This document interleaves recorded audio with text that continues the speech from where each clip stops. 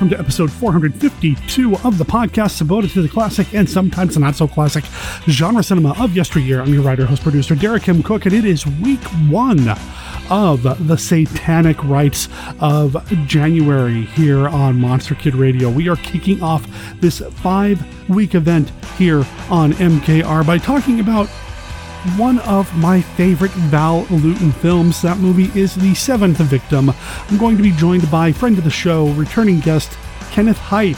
Ken and I are going to talk about the Val Lewton film, and a number of other things are going to come up during that conversation. The song that you're hearing right now comes from the band The Wood Surfers. They are a surf band based out of Brazil. The song is called Psycho Nude. It is from their album Wood Surfers. You can find them over at woodsurfersbrazil.bandcamp.com. Of course, I'll make sure there's a link in the show notes so you can go and pick it up yourself when you're done listening to this episode of the podcast. Yeah, so like I said, Ken Hite is coming back to the show to talk about The Seventh Victim. There is something special about Val Lewton films, and I can't wait to get into this conversation with Ken.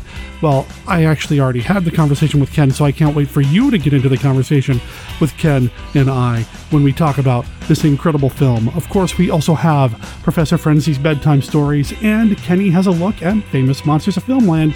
That's all coming up. Before we get too much further into things, I'd like to let you know that this upcoming weekend will be the first appearance of myself and or Monster Kid Radio. I guess we're kind of a package deal. So Monster Kid Radio makes its first appearance of the year, its first live appearance at an event at Fandom PDX. You can find out more about Fandom PDX at fandompdx.com. Go to the guests page and, well, you'll see me there. Monster Kid Radio is a guest and or featured talent. I'm not exactly sure which category I'm in, but bottom line is I'm going to be at the event, and I'm going to be moderating a panel with friends of the show, Chris McMillan and David Heath. We're going to be talking about classic science fiction movies that still have something to say to modern audiences, and I'm really looking forward to that conversation. So if you're going to be in the area at Fandom PDX, it's taking place here in Portland at the Sheraton Portland Airport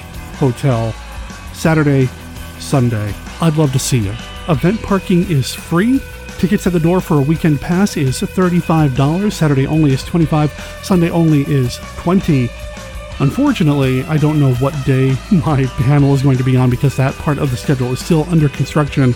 I know it's happening at 3 p.m. one of those days. Stay tuned to monsterkidradio.net or Monster Kid Radio on Facebook or Twitter, because as soon as I know something, you'll know something about what day we'll be doing the panel. I'm excited for this. Should be a good time. Just like the rest of this episode, which we're going to get to right about now.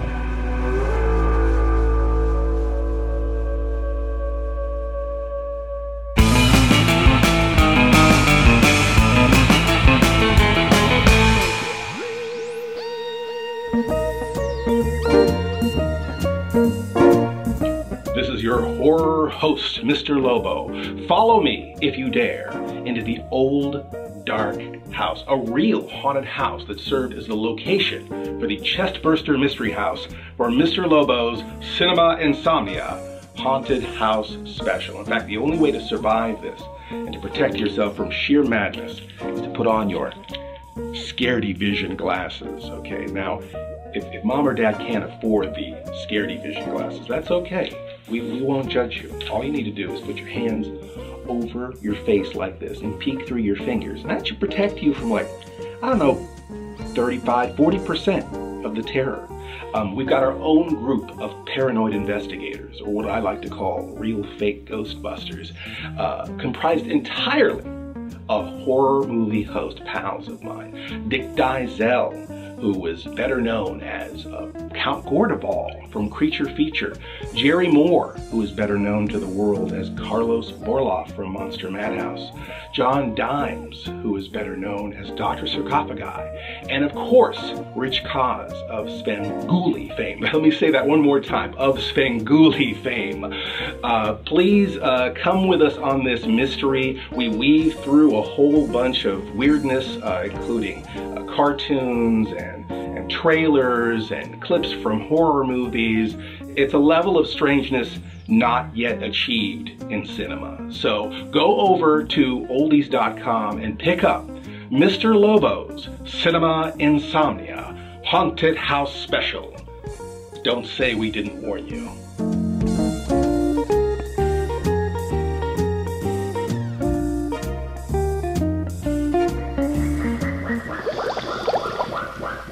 Up from the coldest and darkest regions of the sea, as old as time itself, comes the most terrifying monster the world has ever seen. The Sea Creature!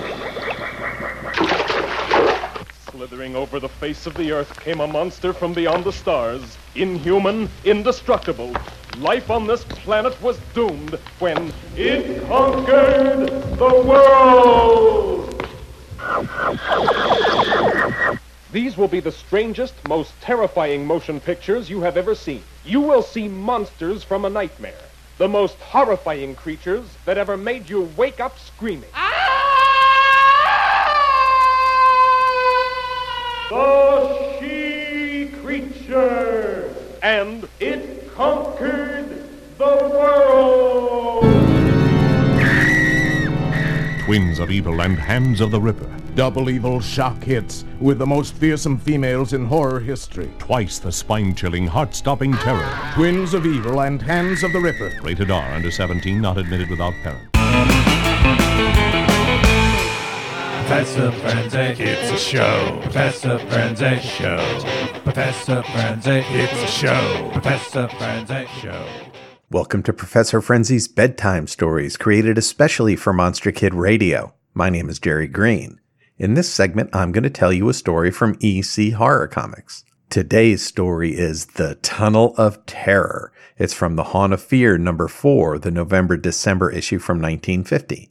It was written by Bill Gaines and Al Feldstein, and the art was by Jack Kamen. So sit back and relax while I tell this unappetizing tale. Linda Cross, a young single woman, took her troubled brother Paul to Mexico.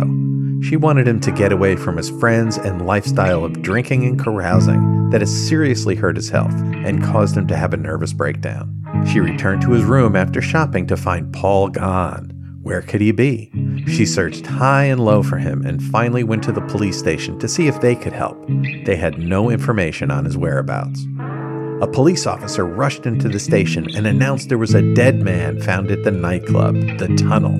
He was an American that was found dead and partially devoured as if by a wild animal. Linda and the chief of police went to the club to see if the dead American was Paul. When they arrived, Linda saw the body and it was not Paul. Whew. Linda recognized the strange club as one that Paul might come to. She wanted to look around and was directed to a hatch in the floor that led to the real club. She descended the stairs and asked the maitre d' if he had seen Paul. He showed her some of the corpses they had on display as decoration at this club, nice club, and asked if any of these were her brother. They weren't. Just then, a horrible scream came from deep inside the tunnels. Another American had been killed and partially devoured. Linda ran to see who it was and found that it wasn't Paul either. Then she looked up, and deep in the darkness she spied her brother. Paul, it's me," she cried out, but he ran deeper into the darkness. Linda grabbed a torch and followed him. She finally found Paul and told him that he didn't have to run anymore. He was safe.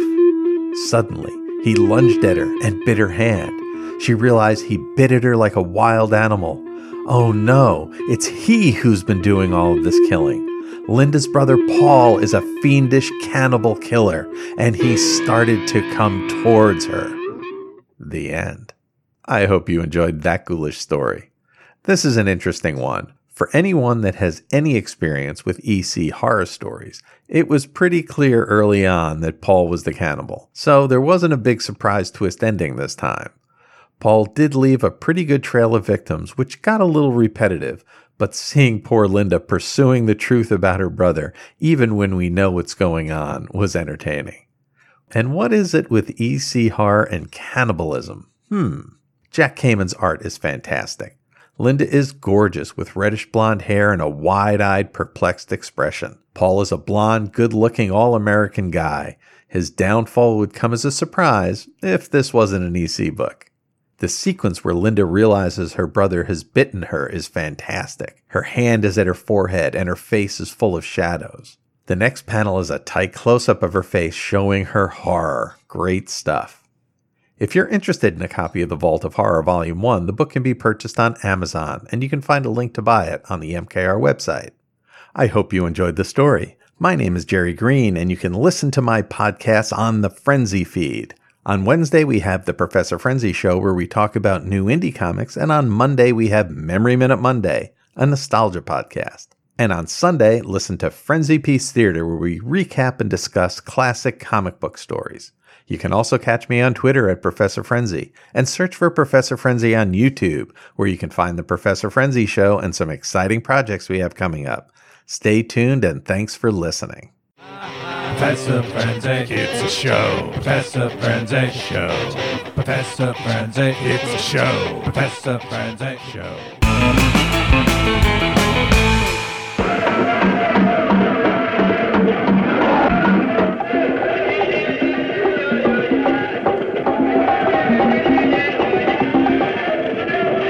Join this safari into a green hell of horror in search of a secret fortune in diamonds and gold.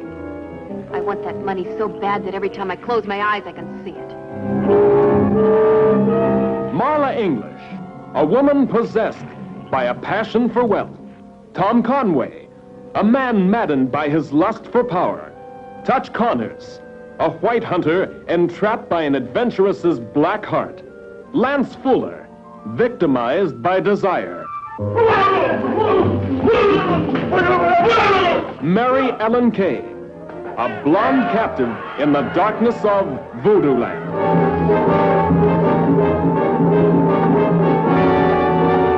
Not man, not beast, but a combination of the best of each. Voodoo Woman, an experience in terror that'll tear your nerves to shreds. Secrets torn from the earth as old as the earth, combining voodoo witchery with the most advanced of medical sciences to create before your very eyes Voodoo Woman.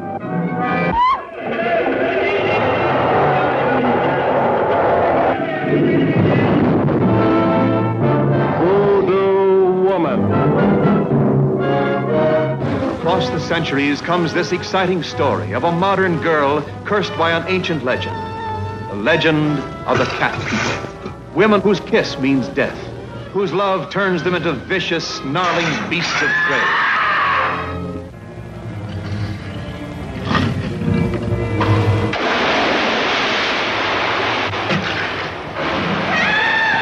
Twice I've been followed by something that was not human, something that attempted to take my life. I believe that was the cat form of Irena. Why should she wish to harm you? Because I'm in love with her husband.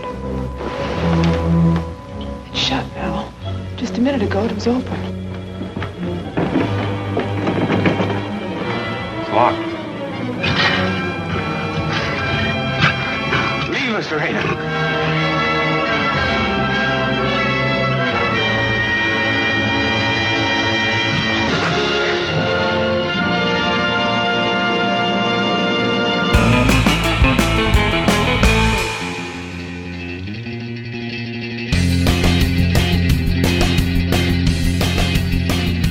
Hello there, Monster Kid Radio heads. This is Kenny with a look at famous monsters of filmland.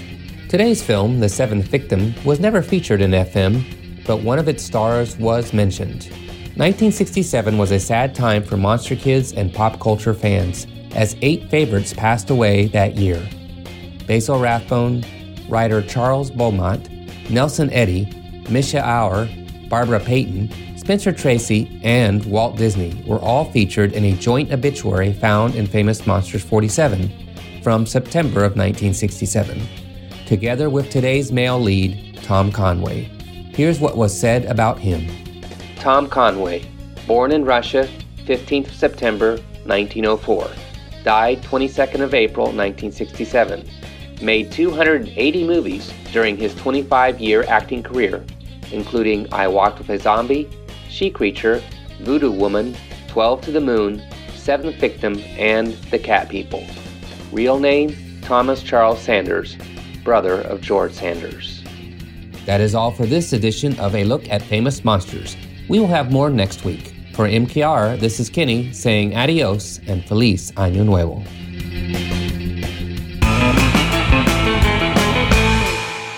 In 1972, American TV networks canceled 12 TV shows for crimes they didn't commit. These shows were promptly forgotten by the public and faded into obscurity. Today, Chris Cooling researches these shows for a podcast. If there's a TV show that no one else remembers, and if you have earbuds, maybe you can listen to Forgotten TV.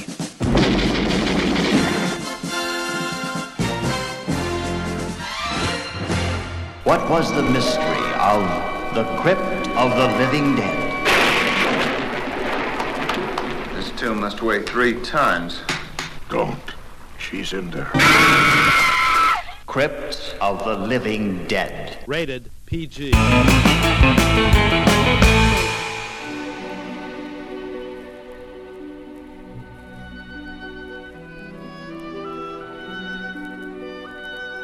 This is Count Vlad, but you may recognize me by my more familiar name, Count Dracula, and I'm here to offer you a friendly warning.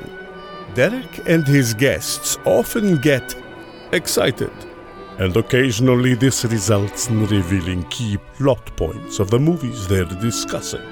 In your parlance, you might call these revelations spoilers. You know how the children of the night, monster kids can get sometimes.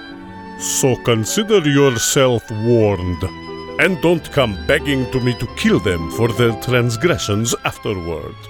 I have more pressing issues to take care of, like that pesky Van Helsing. Monster Kid Radio listeners, I have got a game designer, an author, a Lovecraft fan, a friend of mine, Kenneth Hite, here to join me to talk about a movie. Ken, welcome back to Monster Kid Radio. Hey, thanks for having me back. Number 2, third time I become a beloved guest or a special guest or a recurring guest. Ooh. So I can't wait. Well, I have to start thinking about a movie to have you back out or a topic or something. But that's getting way ahead of ourselves. Let's talk about this week's movie. Yes, let's do it. A while back, you mentioned this film, The Seventh Victim, I think in passing at the Lovecraft Film Festival. I think it's probably where most of our movie conversations happen. It's where most of our conversations happen, in fairness, Derek. That's true. That's true. I occasionally see you at a different convention here and there, but yeah, I think so. Yeah.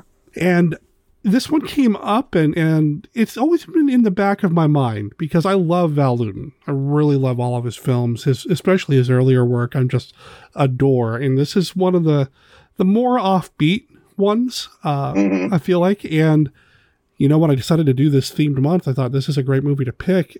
Are you overly familiar with this film? Is this something that you've been a fan of for a long time? I grew up, as a Val Lewton fan without knowing I was a Val Lewton fan because I thought Cat People was the bomb. And then I discovered that there were more movies sort of like that. And I think they probably ran in rotation. But it wasn't until I got the box set of the Val Lewton films that Warner Brothers put out a little while ago. And they did a box set of all the Val Lewton horror movies. And I had seen, like I say, Cat People and Curse the Cat People. And I'd seen Leopard Man probably. And maybe I Walked with a Zombie. I want to say I may have seen that actually on the big screen in a revival at some point or other. Nice. And then it was watching the rest of them that I saw Seventh Victim. And when you just sort of come to Seventh Victim cold and you don't know anything about it, it plays, and I guess we'll get into it, as this sort of weird noir thing.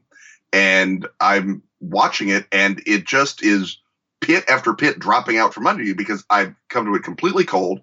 I have no idea what the theme of the movie is, what the movie's about. It just blew my mind. First of all, it's an amazing technical achievement. And second of all, for 1943, hell, for now, it is a remarkable philosophical statement to put in a movie. I'll say that. I guess we'll be spoilering it plenty later on, but that really impressed me. That hit me just right up the side of the head that someone would have the sheer guts to say that and then make a movie of that in 1943. Plus all of the other sort of great elements of it. And I just loved seeing Dr. Judd come back from Cat People. I thought that he was desperately missed by me anyway. I thought that he's a great oily hero villain. And it was lovely to see his earlier outing, I guess, chronologically in the Louis Judd cycle. Yeah, this is kind of sort of I don't know if it's a prequel per se, but it is the return of Dr. Judd, even though it happens before the Cat People because of what happens to Dr. Judd in Cat People, which, from what I understand, was not really the original intent. I don't know at what point the character became Dr. Judd, but I'm so glad he did because I love that character and I love Tom Conway. That guy, I've been watching a lot of the Falcon movies. I love him in those. I just am a big fan of this guy. And to see him in this and taking on a more, I don't know, active role on the side of good kind of was nice. I liked it. You know, for me with the Val Lewton films, I've seen this once before years ago. And it's one of those things where I saw it and I didn't really plug it into my brain as this is one of my favorite movies. But I recently rewatched it specifically for this recording. I watched it last night, in fact, and I was blown away. Val Lewton has this effect on me where whatever the most recent Val Lewton film I've seen, that one's my favorite. Yeah, absolutely. It's that effect that his movies have to put you in the moment of watching them, even if you're trying to watch it at a remove. Right? You can't half watch a Val Lewton film. No. Like I can freaking half watch Goodfellas, which is an amazing movie. And it can be just sort of playing, and then I'll turn my head and it's like, hey, Paul Sorvino, nice to see you. And then I go on with my business. But if Val Lewton starts, I'm in it. I'm there. It just grabs you. You get lost in the shadows and you get lost in the camera composition and the story, the dialogue, the storytelling that's happening here. Val Lewton has a fairy tale-like way of wrapping his stories around you. There's just something about them that bring you in. While also being very naturalistic. Because there's nothing sensationalistic about a Val Lewton film. They could be straight stories, and then you sort of reveal this sort of vertiginous drop philosophically or supernaturally, depending. More often A than B. The way that he directed his directors to direct, with very quiet, understated dialogue that no one, I think there's maybe one or two shouts in any given Val Lewton film. Mostly people are just talking in a normal voice, even on relatively important things, because that's how people normally do talk. It's not an actorly film in any way, although the acting is, of course, very important in it, but it's very naturalistic in that way. And certainly Seventh Victim is even the most so, because there's very little, even covertly supernatural in it. Right. And even the one of the lead actresses, Kim Hunter, you know, her performance is so tamped down. It feels like a real person going through this as opposed to somebody performing these actions and going through the movements. And you watched the commentary track last night. I watched it this morning, and that's the commentary, and I forget his name off the top of my head. I'll look it up and drop it in the show notes later.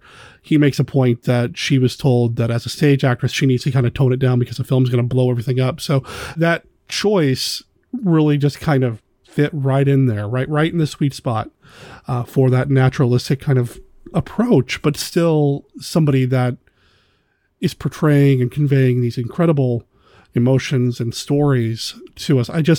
This movie, man, I'm getting a little tongue-tied because I enjoyed so many elements of it. So when you sat back to rewatch this, were you like, well, this is Ken taking me on another stupid wild goose chase. I'll just do it to keep him happy.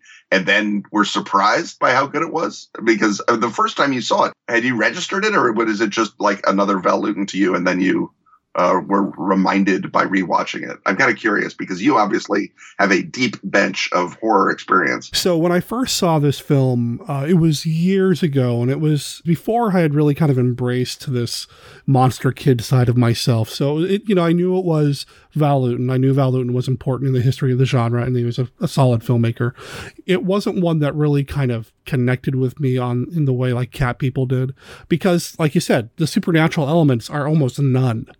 And it's like, it's a movie. It's Val Lewton. It looks good, but I want a monster. I want a zombie. I wanted something like that. This time when I watched it, I had forgotten the ending. Oh my God. Go. So yeah, I was pretty shocked. Now I loved the movie from start to finish. I really enjoyed it, and it wasn't just got to do another one with Ken. It was really a treat to revisit it. And then the ending hits me. I'm like, oh wow, that that is bleak. That is bleak, but so true. It's an amazing accomplishment that Val Lewton wanted that, decided that was where the movie was going, sets it up, and then follows through and doesn't flinch, and is even forced, and this is just sheer luck of the draw, because of course it was shot longer and then they had to cut scenes out of it because it was no longer an A picture, that they don't have to put a capper on it. There's no part where anyone comes and reassures you that everything's going to be all right and that love will conquer all or any of that. That literally the last shot of the film is the ending, and there you go. Thank you for playing Welcome to Earth. Yeah, I was at least expecting Dr. Judd to come up and say something. Somebody say something. Nope. The end. Sorry. Thanks for watching, everybody. Yeah. Hope you feel good. Yeah.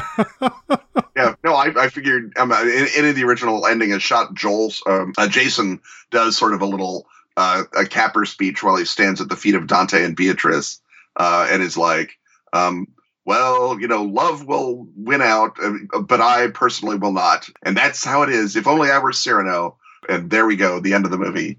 And that would have, I don't say ruined it, because it still would have been a Val Lewton film, but it would have made it less of a hammer blow of a movie. And that movie depends, I think, a lot on the uncompromising nature of the story it tells. And I don't know if we're going to go into it. I don't know if we're going to spoiler it. I mean, people right now are, a quarter of the way into the podcast or whatever, and they don't know how it ends, maybe. What's our policy on this? I mean, it's from 1943. I feel like anyone should have seen it already. But the ending is so great.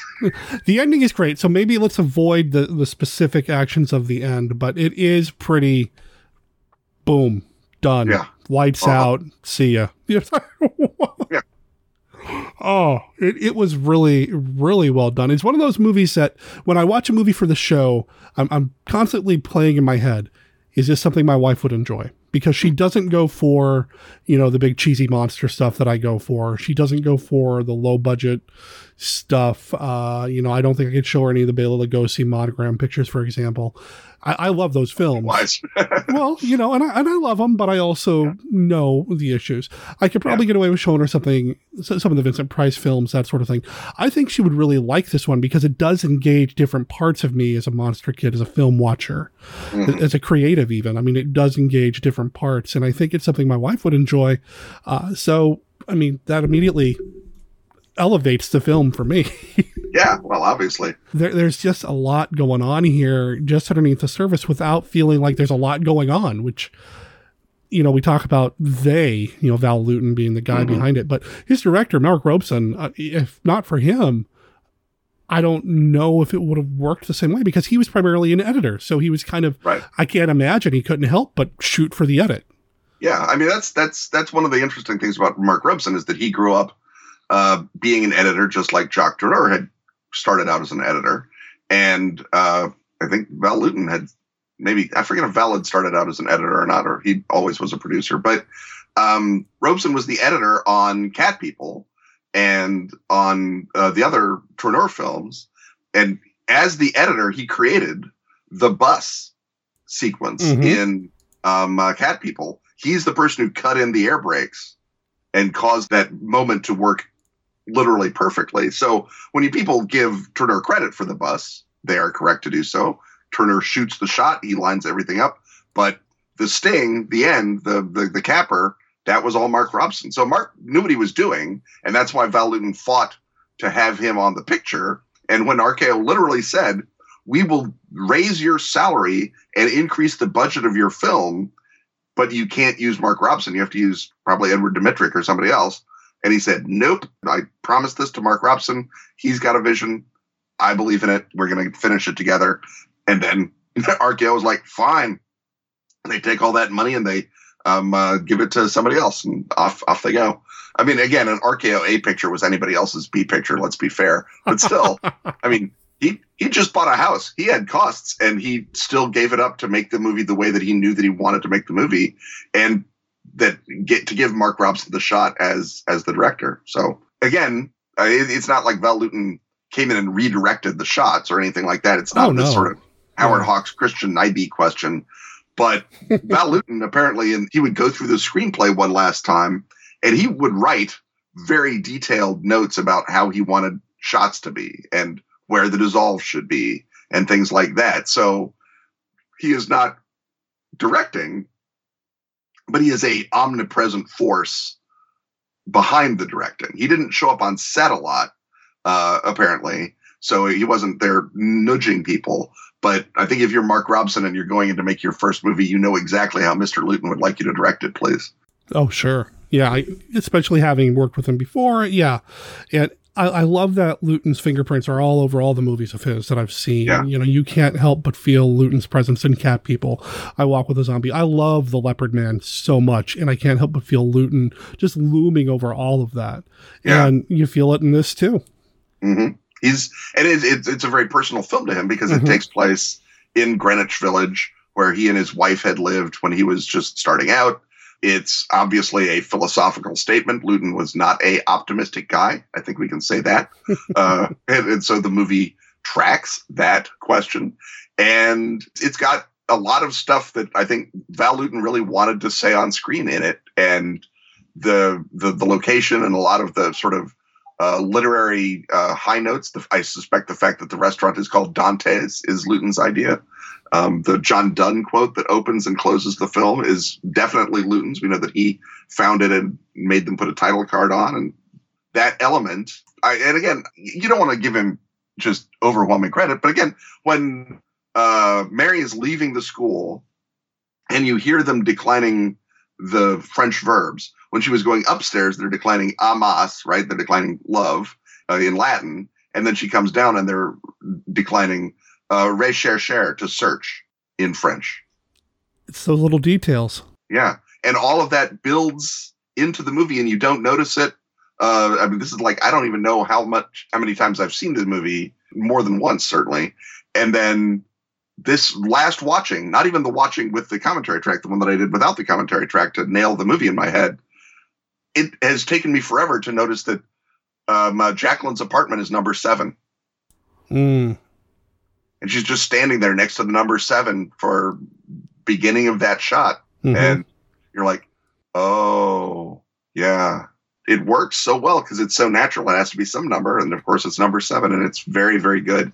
Yeah. So much little things. And Luton was very famously concerned with those details and thought that they made a movie and that they made a B movie and A movie regardless of the budget. And he was right. I mean, all of the elements, the set dressing, the costumes, all the stuff that you would cheap out on if you were a different producer, he did not. Right. And that's something else that I really appreciate about what he did. I'd love to read some of his original screenplays. I don't know if there's anything out there in print available to read, but I would just love to read some of these things to see after he's added his notes, after he's done his pass, just to read them and see how much of it did dictate what we saw on the screen. The quotes that we see on the walls, the statues, the busts in some of the characters' offices, just all of that. I want to see how much of that came from Luton himself and how much of it was, just set dressing.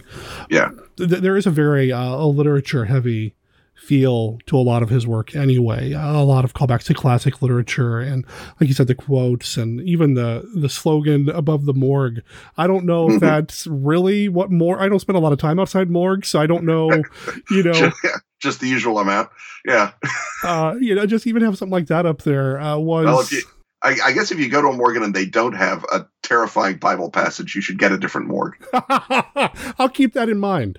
Right. I'll keep that in mind. I'll put when that in my... When you're shopping around for a morgue, go by, do they have a terrifying Bible passage?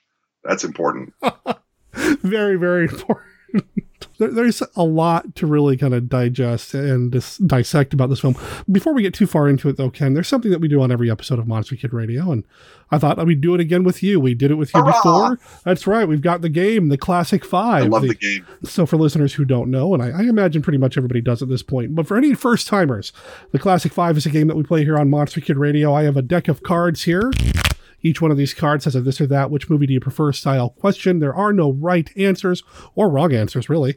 And it's... Right answers are the answers I give. There we go. It's just a way to kind of talk more about monster movies with your fellow monster kids. Ken, are you ready to play? I'm ready. All right, here we go. Card number 1. Oh, what is your favorite Bela Lugosi film? My favorite Bela Lugosi film is The Black Cat, the legendary, the magnificent Edgar G. Ulmer Black Cat. That movie is a surrealistic nightmare on every level. And just as the son of an architect, I love the fact that modernist architecture is the actual villain in the film. It's magnificent. I love that movie. And fitting that it comes up this month. Yes, absolutely. Oh, I suppose that is true because it is the other Satan movie in this era. Good stuff. All right, card number 2. Oh, I did not plan this. What is your favorite Karloff Lugosi collaboration? Well, now here we are. Oh, no. Having already said The Black Cat, I'm going to say The Black Cat, directed by Edgar G. Ulmer. I guess second place is going to be Son of Frankenstein. 20 years ago, in the barony of Frankenstein, a monster created by man stalked through the country, maiming and killing. In time, Frankenstein, maker of the monster, died. The monster disappeared. Now, after 20 years, the son of Frankenstein returns, and fear grips the village anew. A man tainted by the blood of his father can forget his human soul and carry on the diabolical work of the Frankenstein. As a man, I should destroy him. But as a scientist, I should do everything in my power to bring him back to conscious life. That's a movie that, again, I like a lot of it for the sets. And I think what I like best about that movie is the way that Basil Rathbone just seems so weirdly out of place in the Universal horror, which is odd because, I mean, they're all the same directors. It's all the same set. He's part of the big empire. But in my mind, he is so not in horror land. He's in Sherlock Holmes land or Robin Hood land that when he goes to Visaria or Transylvania and runs into the monster, it just boggles my mind. It's just endlessly fascinating to imagine that it's Basil Rathbone and no one told him he was making a Frankenstein movie until about halfway through. And he's like, what? And Bella is actually very good in Son of Frankenstein. I think people underrate him as an actor because they think of him as sort of this cheesy stage Dracula. And because Dracula itself is such a bad movie after the first act. And then he does sort of go into that death spiral with the heroin and the rest of it. But, you know, when he is doing his job, like he is in Black Cat and like he is in Son of Frankenstein, he's very good. And even through all the makeup, the Igor makeup, he's great. He's having a lot of fun with it, but he's not distracting you from the horror by over-chewing the scenery. He's really playing exactly into the tone of that film. And so Son of Frankenstein is maybe a less than an ideally perfect movie, and it's unheralded, certainly, and it really achieved its apotheosis when Mel Brooks remade it. But I think it's a pretty great movie, and it's a pretty great piece of work. It's one of my favorites, so yeah, we're going to get along just fine. Okay. Card number 3. What's your favorite classic horror or suspense TV series? Classic horror or suspense TV show. Goodness me. I mean, I was a Twilight Zone kid. And if I'm answering this in honesty, I'm answering like 98% of everybody else. I had, with my paper route money, bought a tiny black and white TV that would fit on my bedside table. And I would go to bed and turn on the TV, and we would get the Twilight Zone on the UHF or whichever station it was, channel 34. And I could watch the Twilight Zone in bed on a tiny black and white TV, which is to say the way everyone watched it in 1950, whenever. So I very much imprinted on Twilight Zone when I was imprinting on Lovecraft and all of the other sort of adolescent horrors in my life. So I think I would have to go long and hard. I mean, I'm a big fan of a lot of them, and I like the ones that aren't overused just because they're not overused. So you get something like The Invaders is endlessly fascinating to me because I am coming to it as an adult and I'm looking at it sort of almost also as a historical document. But if you're talking just what gets me, it's Twilight Zone. It's hard to go wrong with the Twilight Zone. It really is so many good episodes in that. And I'm a huge Night Gallery fan too, but yeah, it's really hard. When they go color, it's something, they lose something, and not just Rod Serling loses control of the show, which also happened. Yeah, unfortunately. Yeah, it's true. All right, card number 4. What's your favorite Jekyll and Hyde movie? I think it's probably the Frederick March one. I don't have really a favorite Jekyll and Hyde movie because I think they've all been done, and this may be structurally. You can't do Jekyll and Hyde the way that Robert Louis Stevenson wrote Jekyll and Hyde anymore because it's not a mystery. When Stevenson writes it as a mystery and people are reading it in 1887 or whenever it was, they're like, well, this is a fast, oh my goodness, who would have seen that coming? Well, now literally everyone sees that coming. And I know I say that, you know, you can't spoiler a great ending. You can't spoiler Othello is my standard example. But I feel like no one involved is making Jekyll and Hyde as a mystery. And so it's very hard to make it satisfying. So I think the Frederick March, but again, the Hammer Jekyll and Hyde is pretty great too. I don't like either of them so well that I would put them up against the other in a face-to-face battle. Mary Riley, which is not a good Jekyll and Hyde movie by any stretch, is the closest to a good Jekyll and Hyde movie that we've had, in the last half of the century, because it does do that mystery story. It tries to do it as sort of a young woman in peril horror movie, as opposed to a, oh my goodness, Jekyll is turning into Hyde, whatever will happen, type movie. I don't think I've seen Mary Riley. That's the Julia Roberts, isn't it? Yeah. It at least tries. It makes the effort. It says, all right, everyone knows Jekyll and Hyde. Let's see if we can make a Jekyll and Hyde movie that people don't know and can then respond to fresh. And I think that Stevenson really kind of shot his own story in the foot there by being so amazingly good at it in the novel.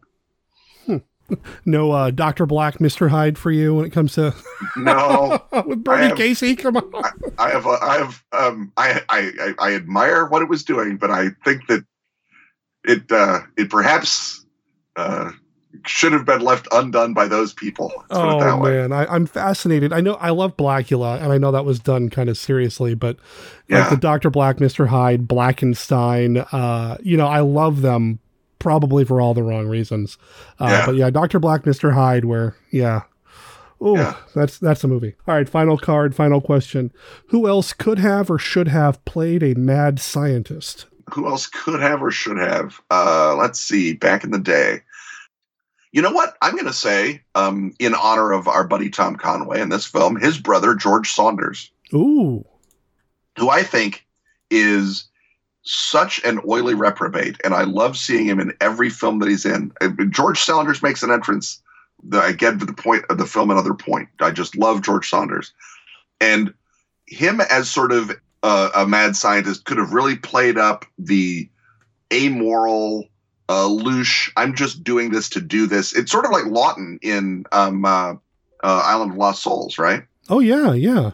Because Lawton, I think, has some of that same, or maybe it's George Saunders has some of that Charles Lawton energy.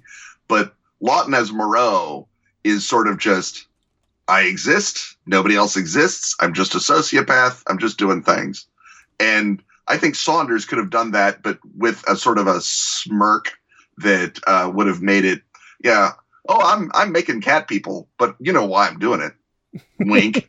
And I think that George Saunders would have brought a level of sort of tangible goo, moral goo to the part if he'd been given, something where he's building people out of corpses or out of animals or experimenting on beautiful maidens. If George Saunders had just been showing up, and you start with him in a lecture hall condescending to everybody, that would have been a great opener. Oh, yeah. I just feel like every great George Saunders moment, if you replay it in your head and you think, he's got a brain in a jar somewhere, it just adds. I like that. I will never be able to watch the early Falcon movies again now. Right. The Falcon it's got a crime lab just like Doc Savage does, where he operates on people's brains. I love it. With that 1940s science, exactly. Oh, that'd be great. All right, well, that was...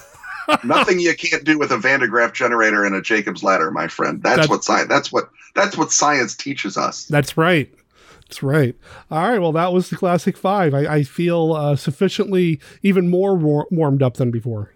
Right. We couldn't get warmer. So let's talk about death. No. Yes, so let's talk about nihilistic death and ultimate pessimism, ultimate philosophical pessimism. So while I'm watching this movie this time around, and it didn't occur to me the first time I saw it, because back then I wasn't really kind of in it the way that I have been since. When I'm watching it, I keep thinking, this would make a really interesting role-playing game scenario.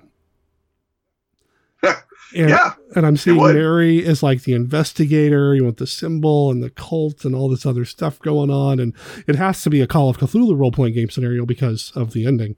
But but I'm thinking, I'm watching this, I'm like, and I'm talking with Ken about it because he's a game designer guy that one of the game designers I know. And interesting. Yeah, I really kind of liked that. And the fate of some of the characters throughout the film, like the guy who decides he's going to investigate what happened to the sister because he's curious. And to get up the nose of the other private eye. I mean, that's one of the things that's great about this movie is no one does anything in this movie for unmixed motives. Sure. Right? I mean, Irvine August, yes, he takes pity on Mary. He wants to investigate and find out about her sister because she seems nice. And, but also he just wants to put a thumb in the nose of that other detective who warned him off at the beginning. And Mary, we're thinking, well, she's good. What could be gooder than finding your sister? But the way that she acts during the thing, especially where she basically urges poor Mr. August to his death by playing on his fear of being emasculated as a small man. And then her desire to find her sister is also maybe not pure and unmixed. And it begins, of course, because she's in financial trouble, not because she's ever cared enough to go visit her sister in New York. And so there's a lot of great sort of no one here is good or evil, despite the sort of facile dialogue that Dr. Judd spouts at the end about you've made the choice for evil. And it's like, well, Dr. Judd, you're one to talk, first of all. I saw what you did in Cat People. I know better. Well, first of all, I saw what you did in this movie. What is it with you and sleeping with your patients, Dr. Judd? No wonder you've stopped seeing people. Good Lord. You disgust me on every level. That's why it's so great that it's George Saunders' brother playing you. And even our buddy, the poet Jason, who is as close to a moral figure, I think, as you get in the movie. And even he is like driven by love, but he's too weak to get the love that he deserves. Ward obviously is a duplicitous weasel. Not only is he a lawyer, but he like, oh, I didn't ever tell you that I was married to your sister. I wonder why that slipped my mind. Oh, I know why it slipped your mind, Hugh Beaumont, you scumbag. I wonder. Yeah. So it's a lot of levels of care. And again, for a 71-minute B picture that no one except Val Lewton would have cared if everyone had been standard, if everyone had been normal, if it had just been, I'm looking for my sister and I'm nice. But Lewton doesn't want that to be the movie, because then the philosophical point of the movie, it becomes, oh, isn't Jacqueline a freak? As opposed to Jacqueline's just at the end of everybody's rope. We're all going to that room.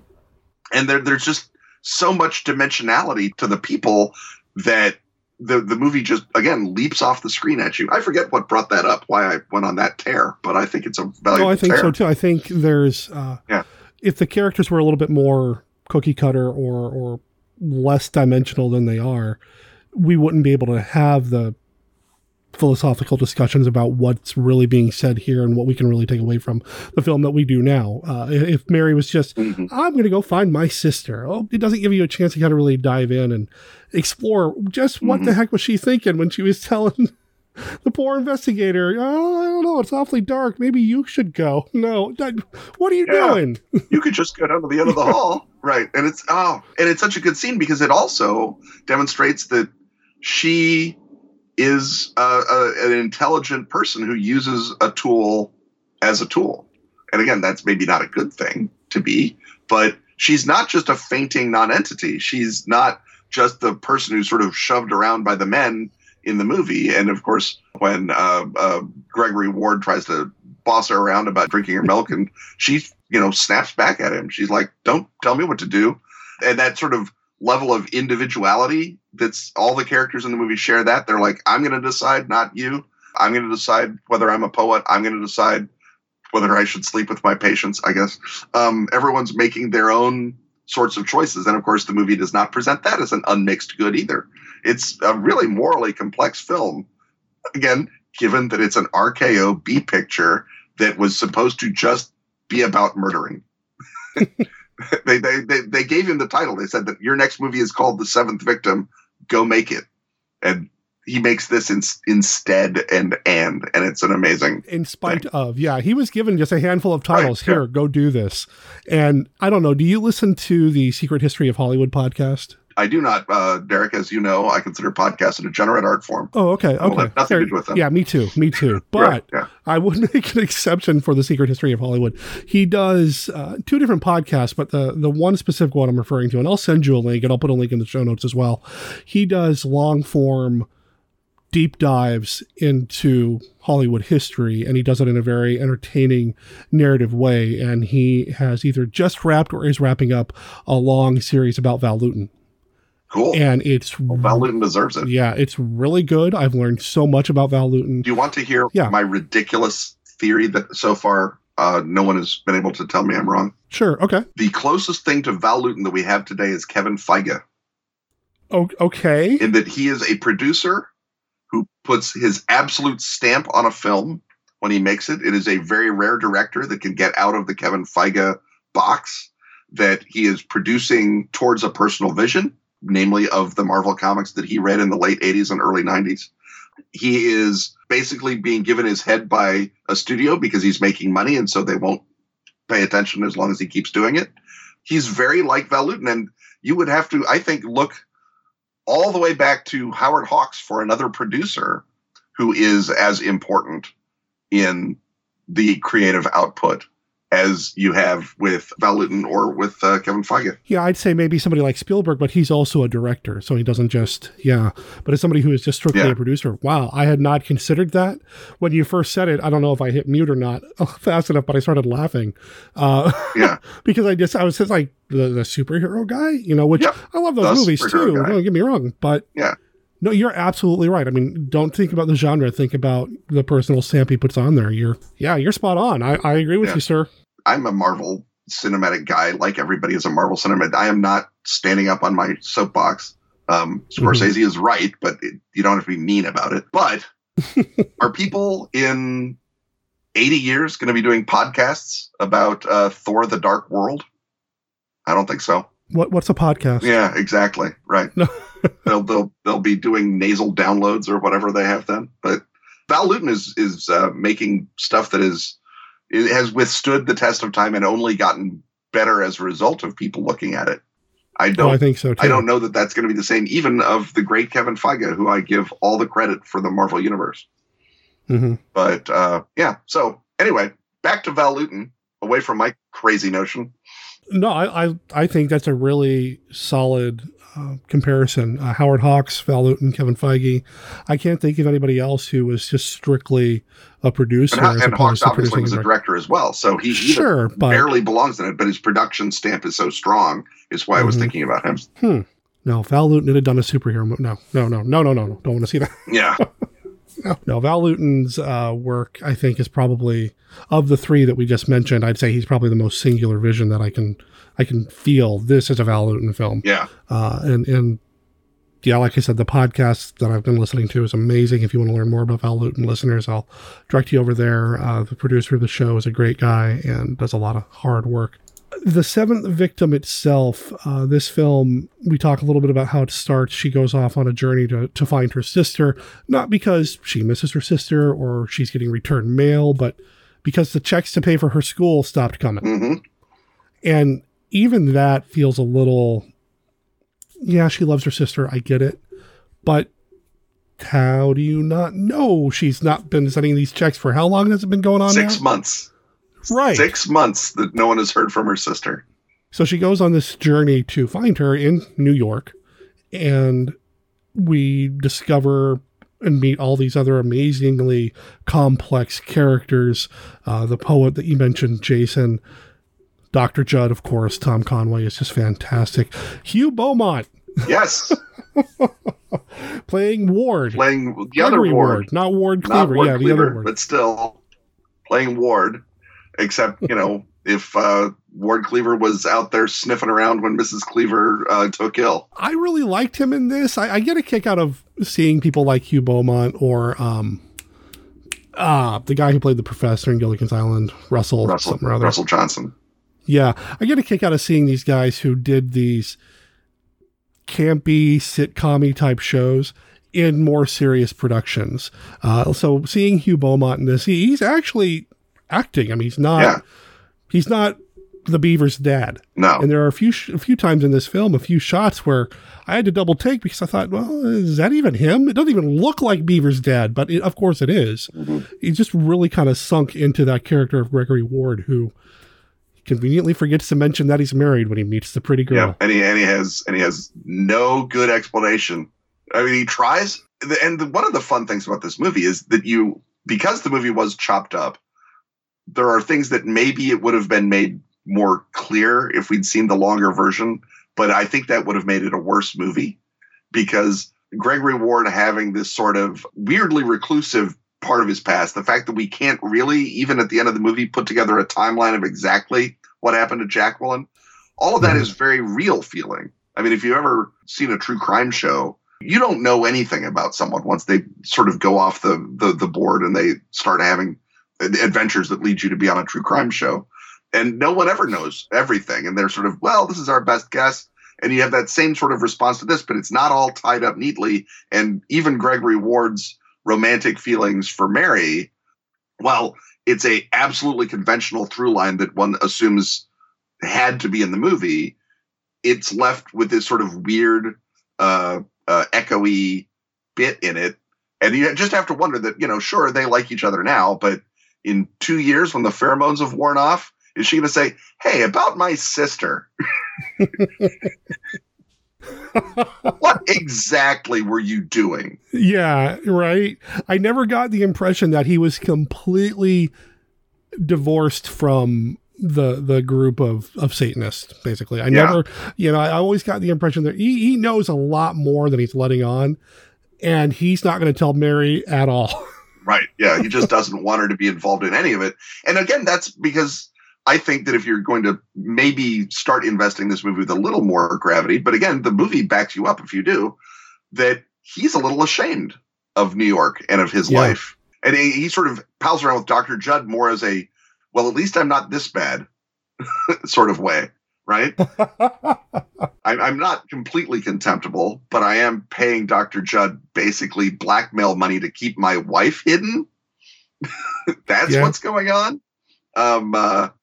And it's just that scene with the two of them in the office. And these are two of the ostensible heroes of the film, right? These are the good guys doing that. That's just disgusting.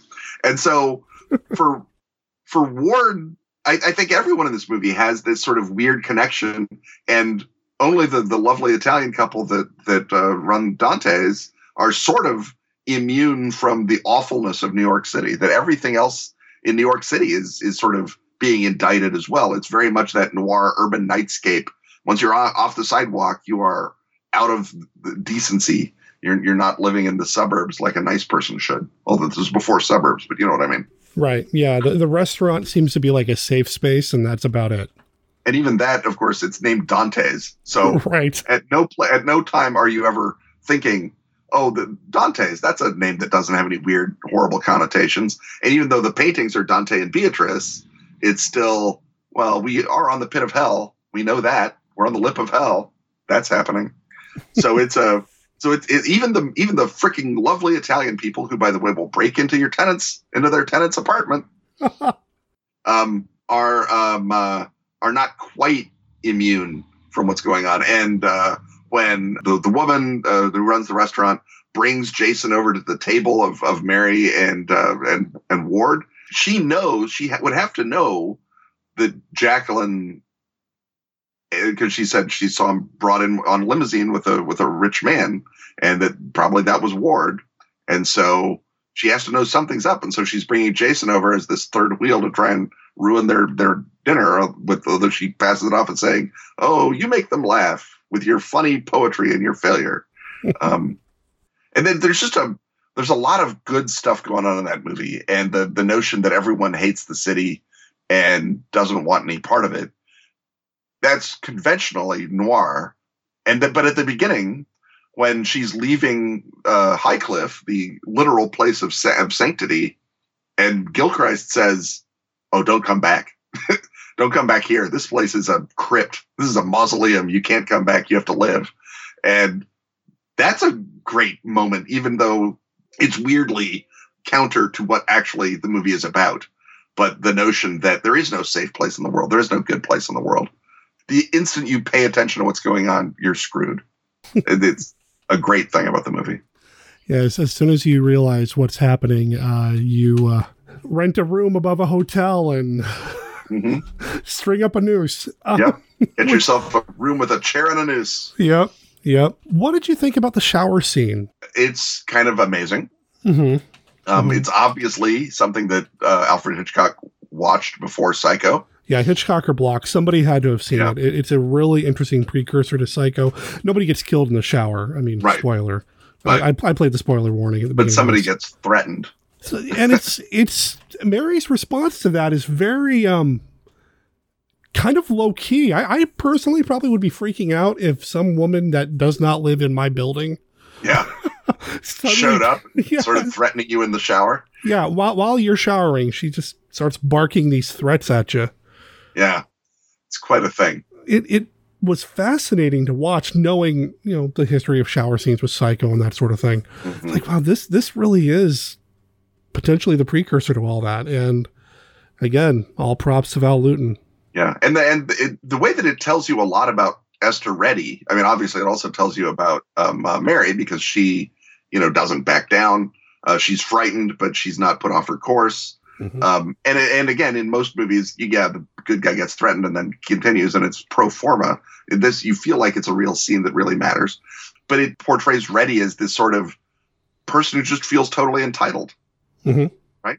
I want a cosmetics company. I'm going to take it. I want to walk into the shower and bully someone. I'll do that. And that sort of level of, I don't want to say dominance, but I want to say self-aggrandizement that is, as we discover, sort of core to the Palladist movement, and to have it brought out with Miss Reddy, I think that's a strong way to put those notes in, that sense of, I own this. I'm entitled to it. I should take it. It's a very strong sense of, like you said, entitlement. This kind of, she's protected or enabled by whatever it is that she and her group do. The Palladist movement, is that a real thing? I don't know. Well, real is a strong word. Okay. There was, in fact, a Masonic movement called the Palladist Society. Okay. In the 1890s, a crusading journalist, if that is the word I want, and I probably want neither of those words, launched a expose of the Satan movement within the Catholic Church, saying a true expose of the Palladists. And he had a woman named Diana Vaughn, who was supposed to have been a real-life Palladist who was victimized and had reformed. There was going to be a big presentation where she would tell her story. So all the press in France is there. And he gets up and he says, "Ha, I ran a scam on you. There's no such thing." And then no further questions. And that was a giant sensation and put the phrase Palladist into people's heads. So the notion is that the Palladists are a sort of theistic Satanist movement. They believe in both God and the devil, and that they've picked, which is what they are in the film. And that notion exists. It's out there in the sort of meme stream. And if you're a scriptwriter doing research into Satanists, maybe you run across Leo Taxil's book, or maybe you run across a popularization of one of Leo Taxil's books, and you say, Palladist, that's a good name. And apparently the screenwriter, because there was two screenwriters, there was Bodine and there was Charles O'Neill. O'Neill, right. Mm-hmm. And Bodine apparently gets a telegram or a letter from Val Lewton that says, your first draft is terrible. We're not using it. We're using a different draft. You're working with Charles O'Neill. Oh, and by the way, see if you can get to any Satanist meetings. Which is the sort of letter we all dreamed of getting from our boss, by the way. And so he goes to RKO in New York and says, Val Lewton just said I should go to Satanist meetings. And then they all laughed at him. And then one of them said, oh, you know what? I think I know of a Satanist group on the West Side. Let me put you in touch. Because that's apparently how life worked in 1943. He would just go to Rolodex under S. And so maybe the real life Satanist group that he went and hung out with briefly were also calling themselves Palladists after the Leo Taxil expose, quote unquote. And you forever remember which executive is like, oh, hey, I know somebody, because you never want to go out to lunch with him again. Right. Yeah. It's like, you certainly don't want to leave your wife with them, apparently. That's a lesson that we've learned.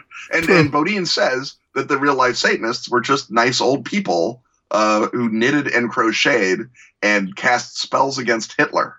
And that's what they were doing at the meeting that he was there. And and later on, much later, he's recalling it. He says it's much like the group in Rosemary's Baby, that they're just nice old people on the West Side, but they're also, Satanists. And they're casting spells against Hitler because apparently Hitler was a different kind of I don't know, whatever. They were Satanists, but that doesn't mean they hold with Nazism. So good for them, I guess. Yeah, it's they're good. See, I don't know. Yeah, whatever.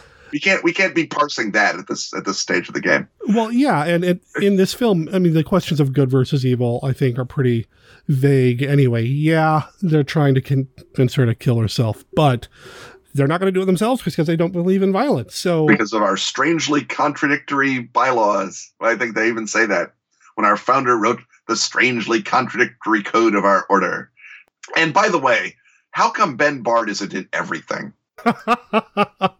As Mr. Brune, the chief paladist, he's so good. Oh, he's great. He's like Magic Bogart. He's great. Even in that last sort of not particularly great scene where, you know, they feel bad because Dr. Judd, of all people, says the Lord's Prayer. Right. By the way, how Dr. Judd does that without his tongue blackening in his throat, I'll never know. But that great underlighting where he's standing there saying, "Who knows what is wrong or right? If I prefer to believe in satanic majesty and power, who can deny me?" And he's got that cool underlighting, and you're like, man, I want to see a series of Mr. Brune movies now where he goes out and messes with people. Oh, that'd be fantastic. And it's so good. He was easily one of my favorite characters in this, even though he's not in it very much, just because you're just drawn to him. He's just got this presence and this delivery, this way of being on screen.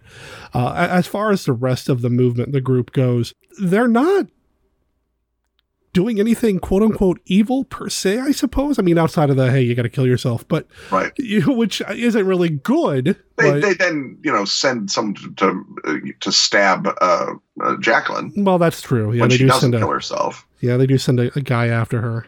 Yeah. Which, again, I thought you weren't supposed to be violent, but okay. As long as you're not doing it, I guess. Yeah, they just hired a guy. Which, that sequence is so well done. That's where the Luton bus is in this sequence here. You know, you watch a Val Luton film now and you look for the Luton bus, or you listen for it, you know, inspired by the cat people scene that makes me jump every single time, even though I know it's coming. Yep. So the Luton bus scene happens in here. And he puts the bus in so early that you're like, oh, okay, that was our bus moment. And it's like, nah, you just think that was your bus moment. Right. It's like, well, that's going to be a short scene. Oh, wait a minute. Yeah. Wait a minute. Yeah, that's a good walk. Again, the great scene where she's in the crowded streets and no one can talk to her and she can't talk to anyone, that we saw sort of prefigured with Mary in the subway, where, you know, there's just the drunks and the sleeping guys, and then the conductor doesn't believe her. So we have that sort of the subway's not safe. The streets aren't safe. Nowhere is safe. Well, it goes back to what you said earlier too, about how the city itself is just, once it gets you, it's got you. You're done. And that's even pretty much spelled out by Dr. Judd when he explains that Jacqueline has spent so much time inside, she can't stand the streets. Right. Yeah. That she's so nervous. And it's like, yeah. The thing is, of course, anything that Judd says is like instantly dubious. Yeah, like, that's true.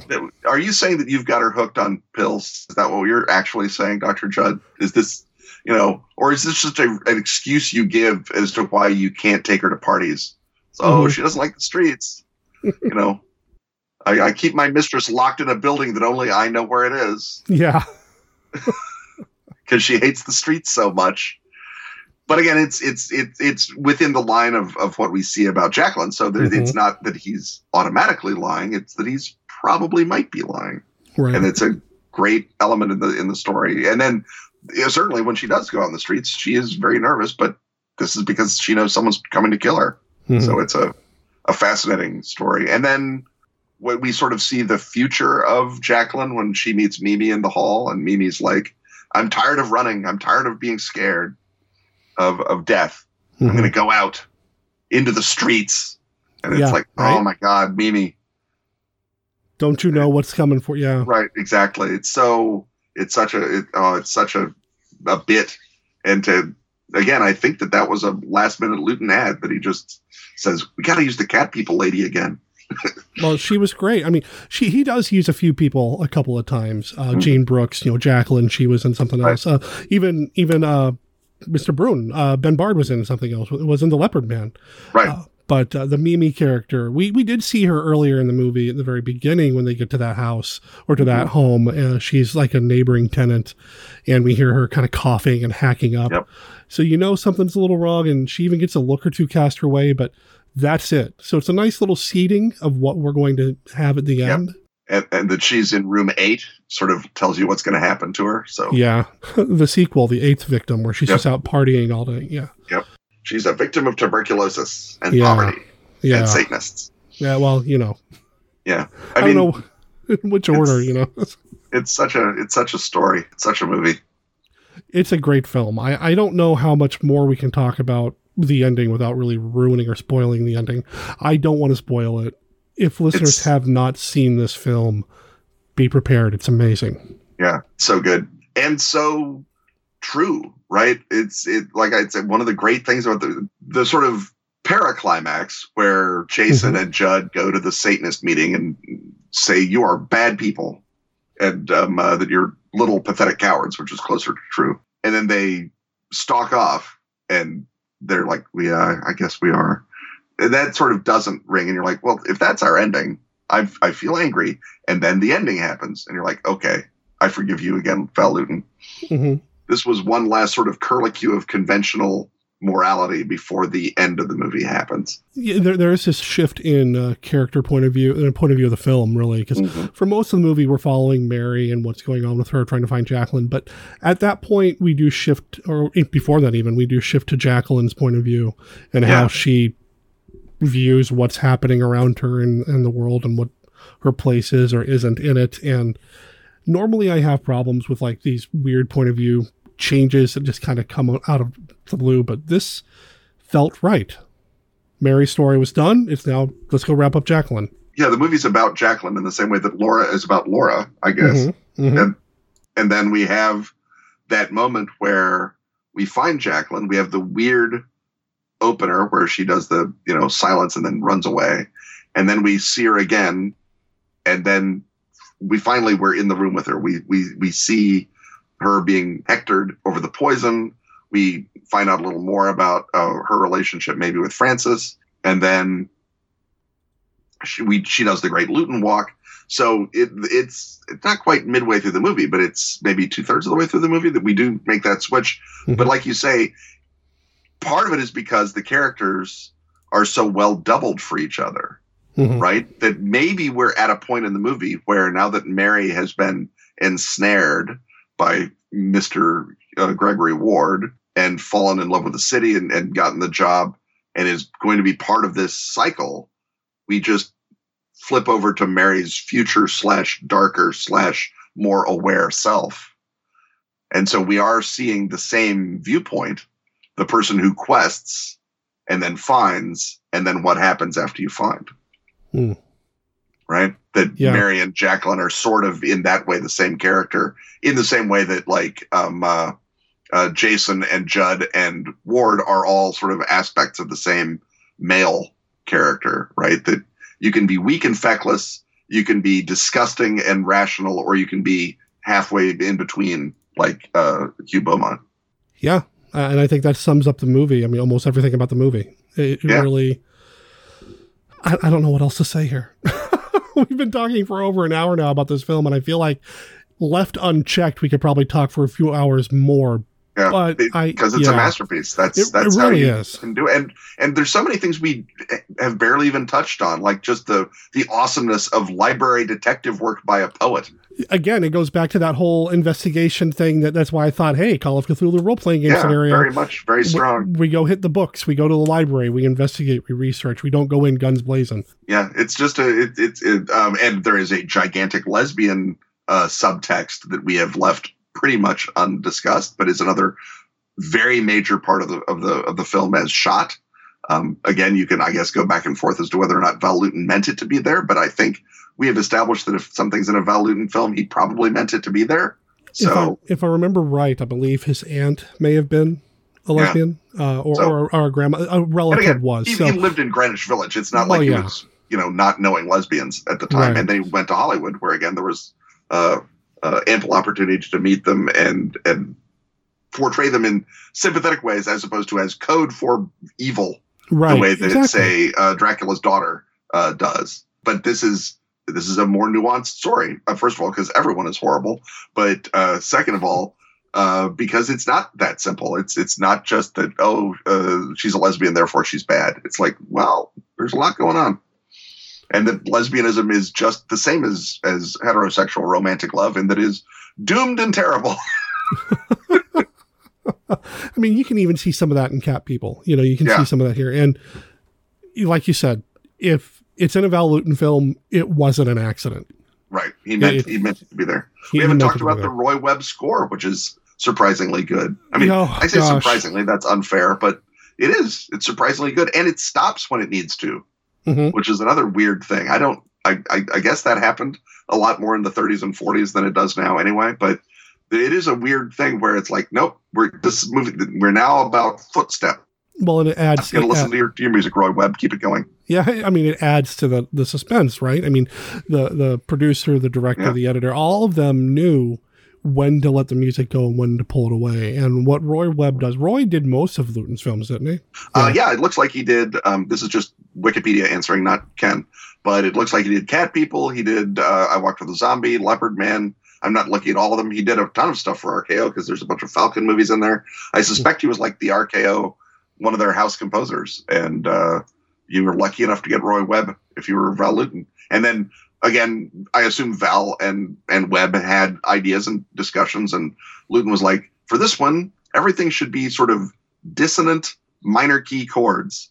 Don't play any romantic strings. If I hear a romantic violin swell, I will come punch you. And so Roy Webb is like, you got it, boss. Music that you hate. Ready to go. It's good stuff. I think there has been a release of some of his music on CD. I'd have to double check, but if you haven't listened to Roy Webb's music just by itself, listeners, I recommend it because it's really good. It's in places it's beautiful, in other places it's like, making you feel uncomfortable.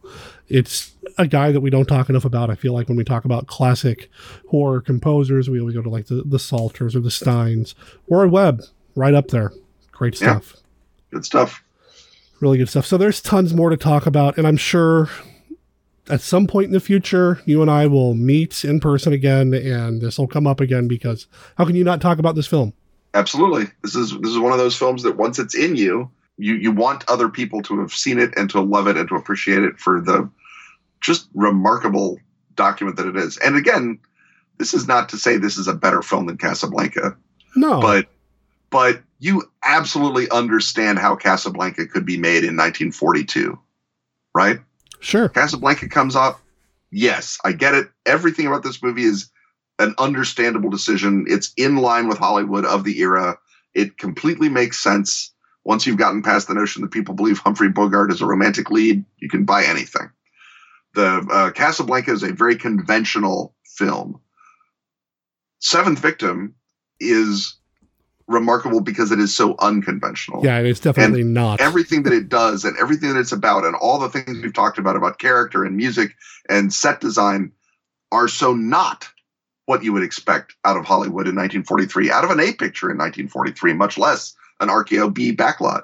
It's a singular expression of a creator, which is not something that you see very often in movies. Movies at their best are collaborations between a lot of creators, and at their worst are horrible committee-made melange.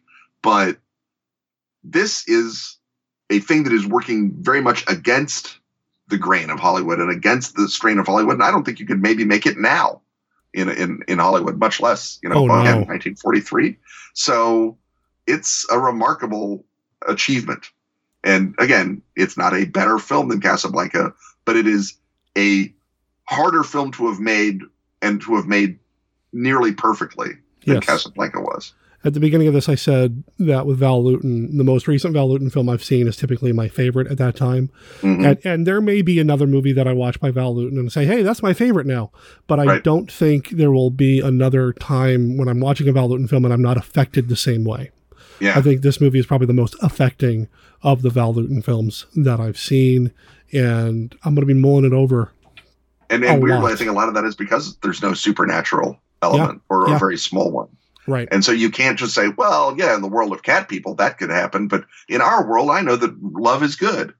And it's like, no, this is our world, and love is not good. Nothing is good. Everything is terrible. Get yourself a room with a noose. That's a great way to end this conversation. Yeah. Oh, man, Ken, this has been a blast. I need to have you on more often because it's just fun to chat with you, man. I am down with that, man. You are the master, and you're terrific, and I love being on the show.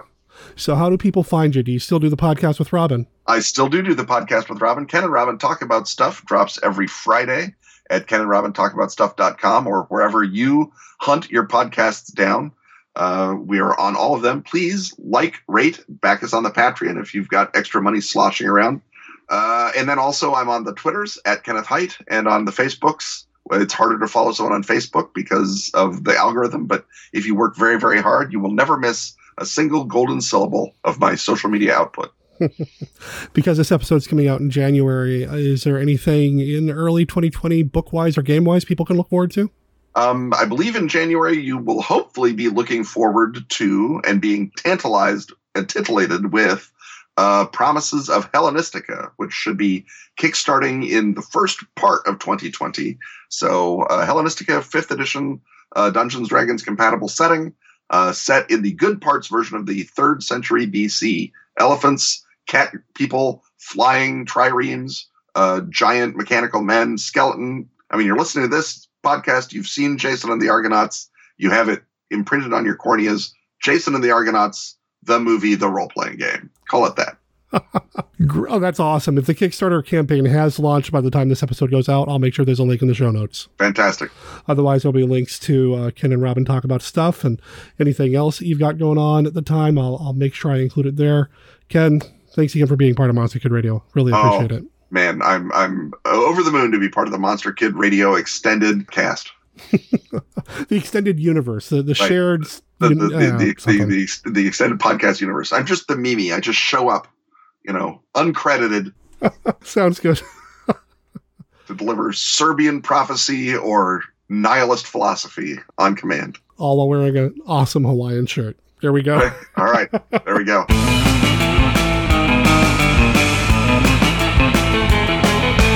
Well, if you haven't gotten your fill of Ken Hite just yet, head over to kenandrobintalkaboutstuff.com. That is the home of the Ken and Robin Talk About Stuff podcast. And you can listen to Ken and Robin Laws talk about, well, stuff. Go check them out. Let them know that you heard Ken here on Monster Kid Radio. Ken, thank you for being part of the show. I really appreciate it.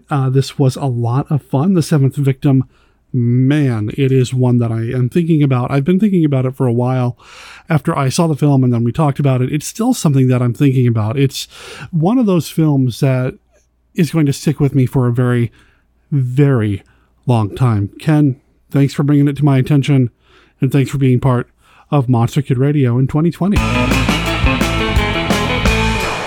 The fear of the year is here. Dr. Black and Mr. Hyde, a monster he could not control, had taken over his very soul. A screaming demon rages inside, turning him into Mr. Hyde, an unstoppable black Superman. Super strong, supernatural, and super bad. His punch can topple a skyscraper. His kick can split the earth in two. More destructive than an earthquake. Mightier than a tidal wave. A one-man disaster area. Dr. Black and Mr. Hyde. When you're seeing what ain't, you're looking at a haint. Shot full of lead and he still ain't dead. Jump back, Jack, for your skull is cracked. Dr. Black and Mr. Hyde. Starring Bernie Casey, Rosalind Cash, Stu Gillum. Directed by William Blackula Crane. Dr. Black and Mr. Hyde. Rated R. Under 17. Not admitted without parents. So bring your mama. She'll like it too. Welcome to Planet 8.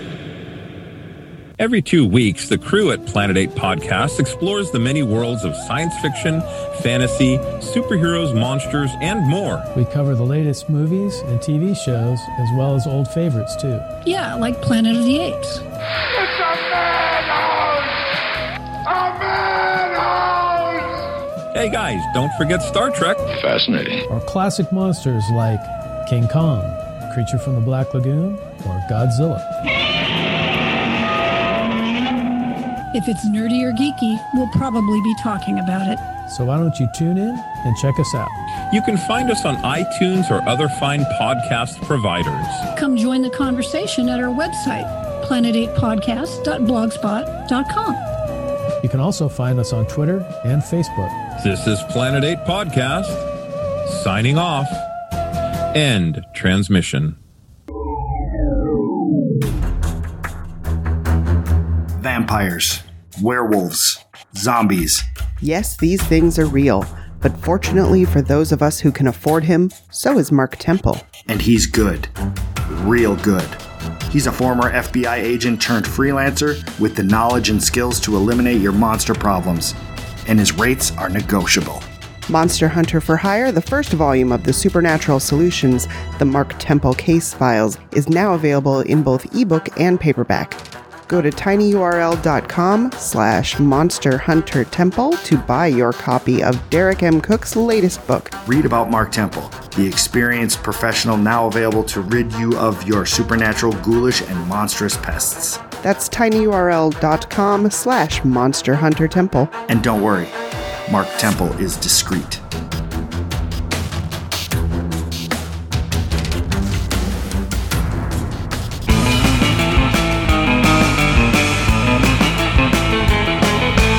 So that brings us to the end of this episode of Monster Kid Radio. Thank you for listening. Thanks for being part of the audience and for retweeting tweets and sharing the posts on Facebook and basically just spreading the word. If you want to know anything else about Monster Kid Radio, you can find me at monsterkidradio.net, where you're going to find links to everything that we talked about in this episode, in the show notes, up to and including the link to the podcast, The Secret History of Hollywood. This is the podcast that I mentioned to Ken that recently, I believe, concluded its run about Val Lewton. Get in there and subscribe and download the episodes now, because he does not leave the episodes online indefinitely. He does pull them down.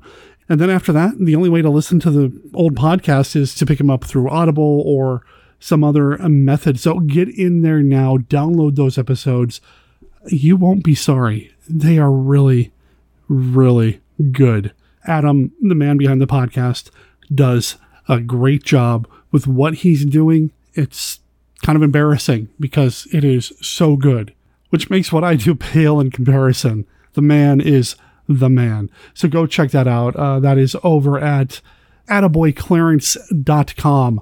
That is the home of The Secret History of Hollywood, as well as the Attaboy Clarence podcast and the Talking Pictures TV podcast. I already mentioned Ken and Robin Talk About Stuff. That podcast, that link is in the show notes. I'll also make sure there are Amazon affiliate links to Ken's projects and products available through Amazon. If you want to pick up any Ken Hite material, literature, books, gaming material, whatever, please consider picking it up through the Amazon link, because we, as an affiliate, do get a little bit of scratch back from Jeff Bezos, and it helps keep the podcast going, as does your support over on Patreon. Later this month, I'm going to be revamping the Monster Kid Radio Patreon. So if you want to be a patron of MKR or want to continue to be a patron of MKR, well, stay tuned. More information is coming. What's coming before that, though, is next week's episode, where we're going to talk about another classic film that does deal with the devil. Talking about the movie The Black Cat.